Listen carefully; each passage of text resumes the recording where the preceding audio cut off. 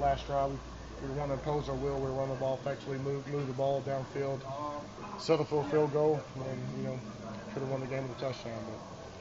But no excuses. We'll take this loss in the chin and move forward. With the blitzing they were doing, was it that they were really doing a good job disguising some of it? Yeah, they got good players up front too. Darrell Casey, Rackford, different guys. Derek Morgan did a good job of just executing, and got to pick it up. Obviously we'll go back and go watch the film and kind of get all in on the details. But it's a tough pill to swallow. What was the message from Doug after the game? Really just keep grinding. We got to go back to work on Tuesday. If we'd won this game, we're going to do the same thing. If we lost this game, we're going to do the same thing. Go back to approaching the week.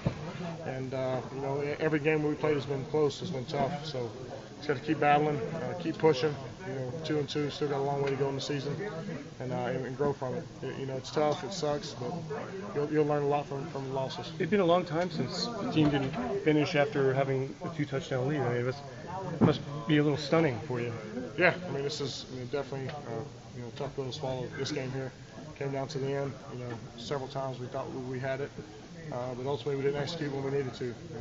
It's tough, man. It's really tough.